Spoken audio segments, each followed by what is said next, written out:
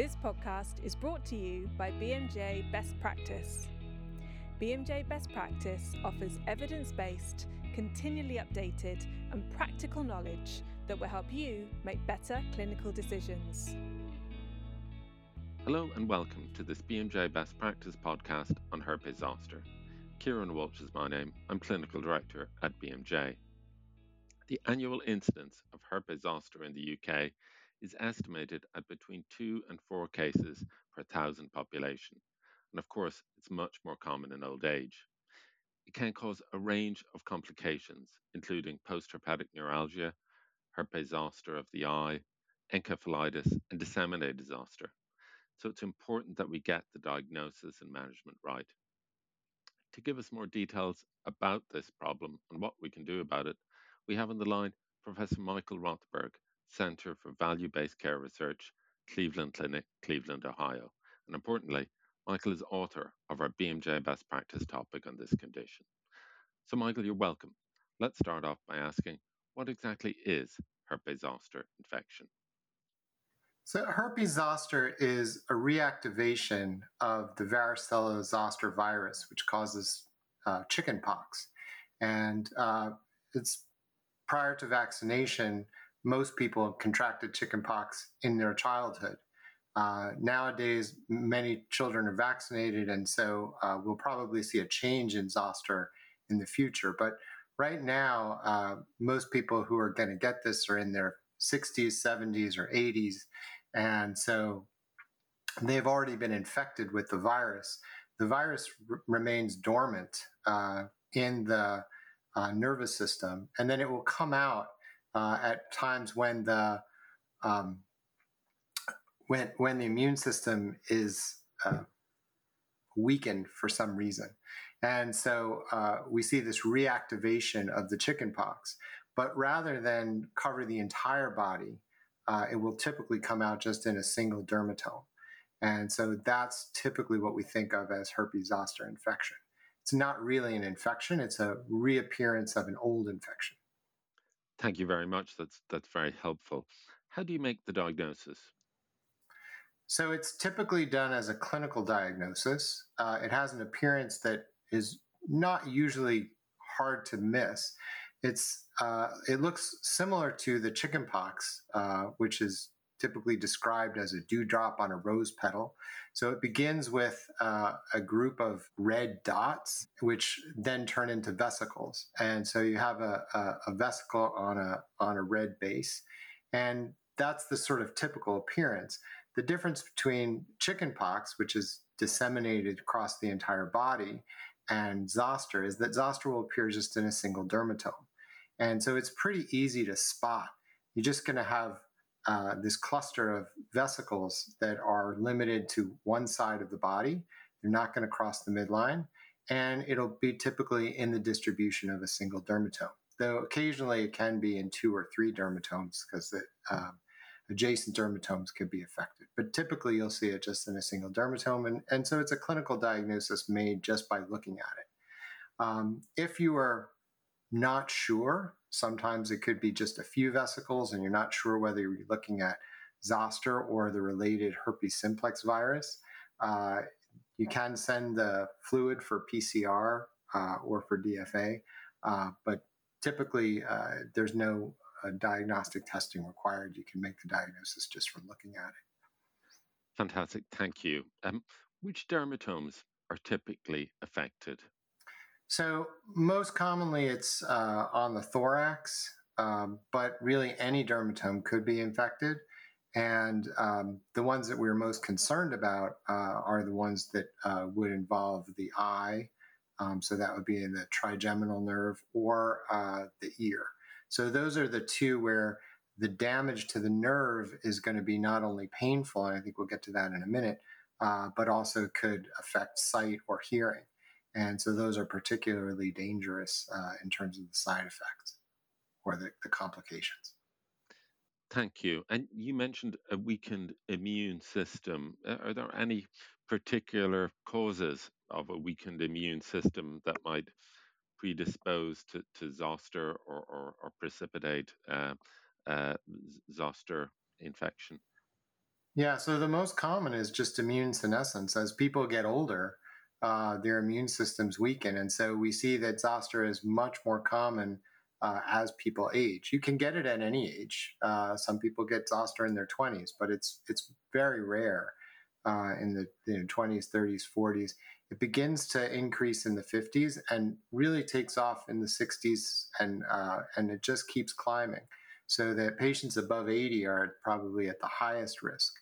But then anything else that weakens the immune system can bring on zoster. So people who are on immunotherapy for things like rheumatoid arthritis are more likely to get zoster. Transplant patients, really anyone who's on any kind of immunosuppressive medication is going to be at increased risk for reactivation of this virus. And last question on diagnosis. Can you tell me what are the common pitfalls in diagnosis? Yeah, so it's not typically an issue in terms of missing the diagnosis. I think that the thing that's most maybe the most important thing to know is that the pain of the rash, it begins with pain and then it progresses to a rash.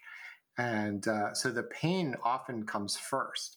And so people will misdiagnose it because of they're trying to diagnose the pain, and the skin overlying it may look normal or it may not be examined. But typically, if they've got pain in the chest, it could be misdiagnosed as a myocardial infarction. Pain in the back could be misdiagnosed as as a back pain or sciatica. So it's easy to misdiagnose the pain, but it will become apparent within a few days as the rash appears. So certainly it's always important to examine the skin whenever you're considering a pain diagnosis. Okay, thank you. Let's move on to management.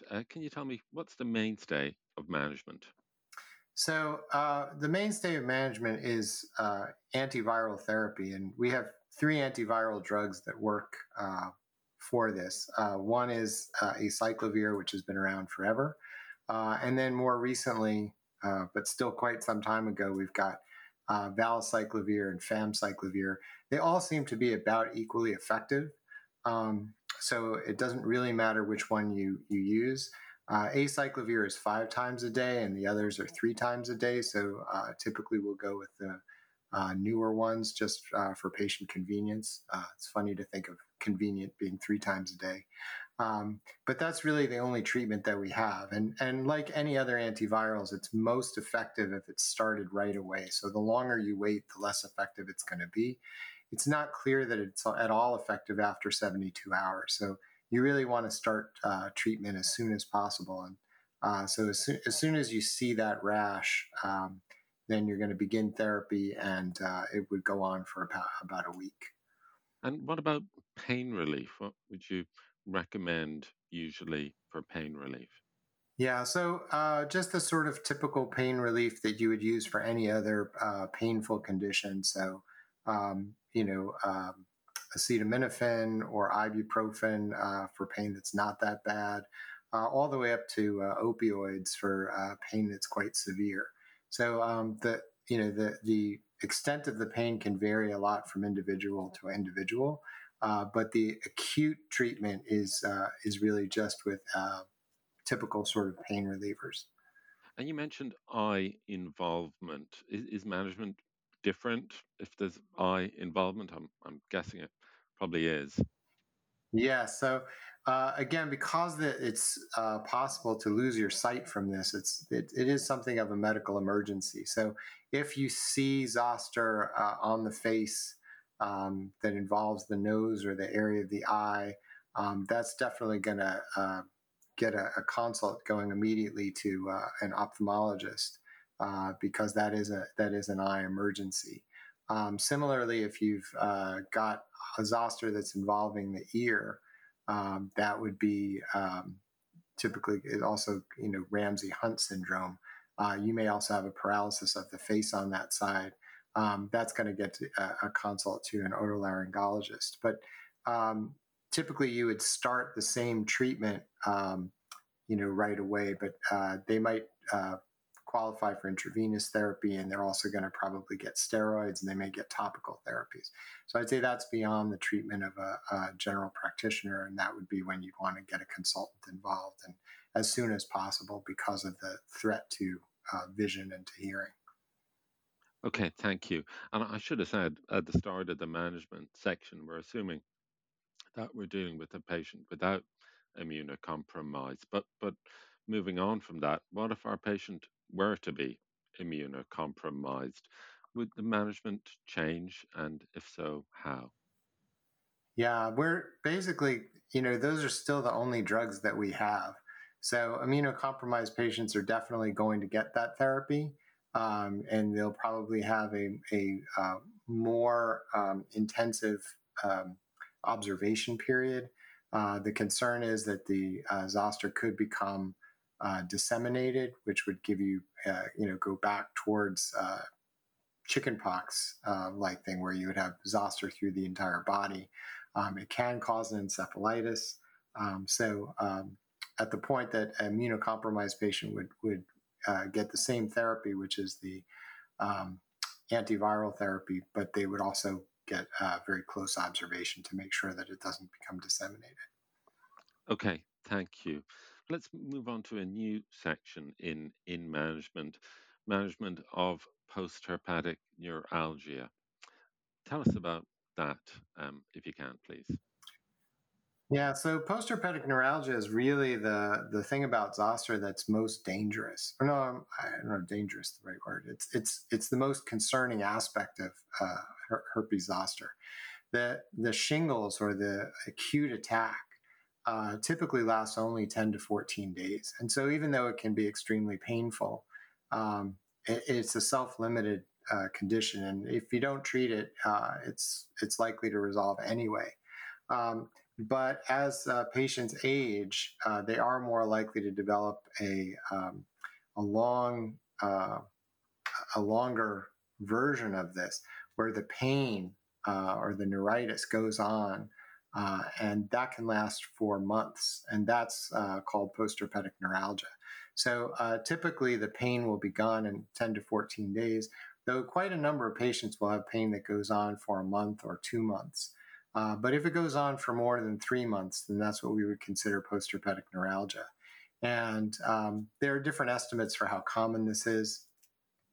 Somewhere between, at age 60, you're talking somewhere probably between 2 and 8% of the population who gets zoster will have post-herpetic neuralgia. As patients get older, it could be as high as 18 to 20% of the patients developing this. So it really is a concern that patients are going to have long-standing pain. And a small percentage, probably about 1% of patients in the older group, are going to go on to have pain that lasts for years. And so the treatment can be frustrating. There are a number of treatments. For example, gabapentin was developed and approved for this purpose. Others, treatments for neurological pain can be tried, but unfortunately, none of them are extremely effective. And I hope we'll get on to prevention at some point, because that's really been the mainstay of therapy. But part of that is because of the frustration with trying to treat this. Post-herpetic neuralgia is really one of those things that's hard to treat effectively, and helping patients live with it can be really difficult. Thank you. Why don't we move on to prevention now? Tell us about prevention. What can we do? Yeah, so we've really been fortunate in that we've got development of a zoster vaccine, actually several vaccines that have come out in the last 20 years or so. And so the first was a live attenuated vaccine that was similar to the chickenpox vaccine, and but at a much higher concentration. And so the idea was simply to give a larger concentration of the same virus to get the immune system to recognize it and to keep it in check. And that was relatively effective. And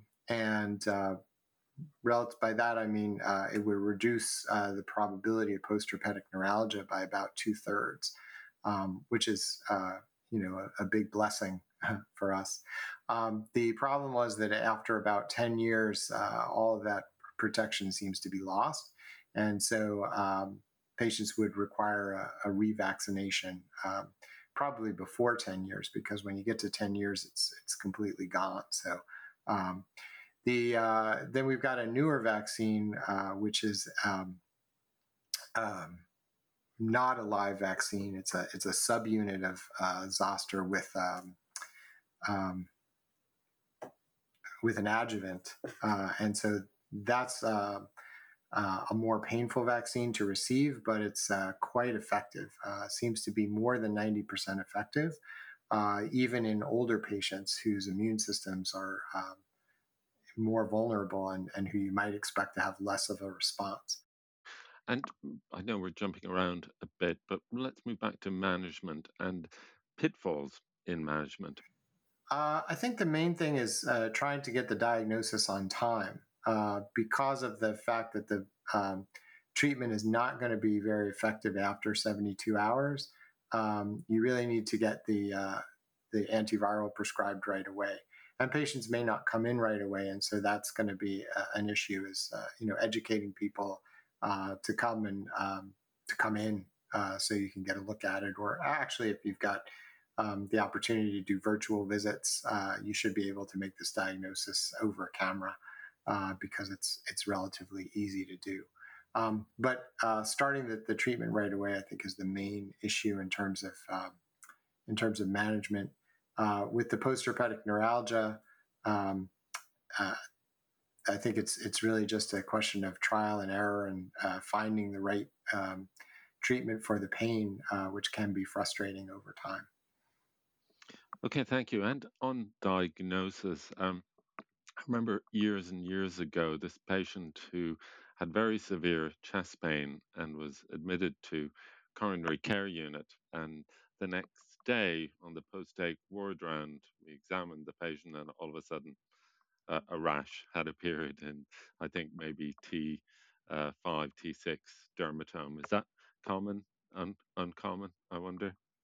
Yeah, that's what I had mentioned before. That it's, when you've got the pain and you don't have the rash, it's not possible to make the diagnosis.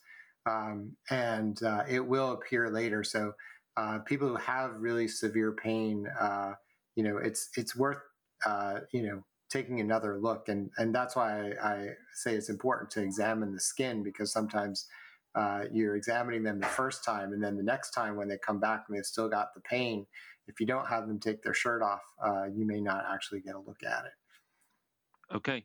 Thank you very much, Monocle. And thanks to you all for listening. We hope that this has been helpful, and we hope you'll be able to put what you've learned into action to better diagnose and manage affected patients. If you want to find out more, click the link in the podcast to sign into BMJ Best Practice and have a look at the content on this and other relevant diseases. Thank you once again.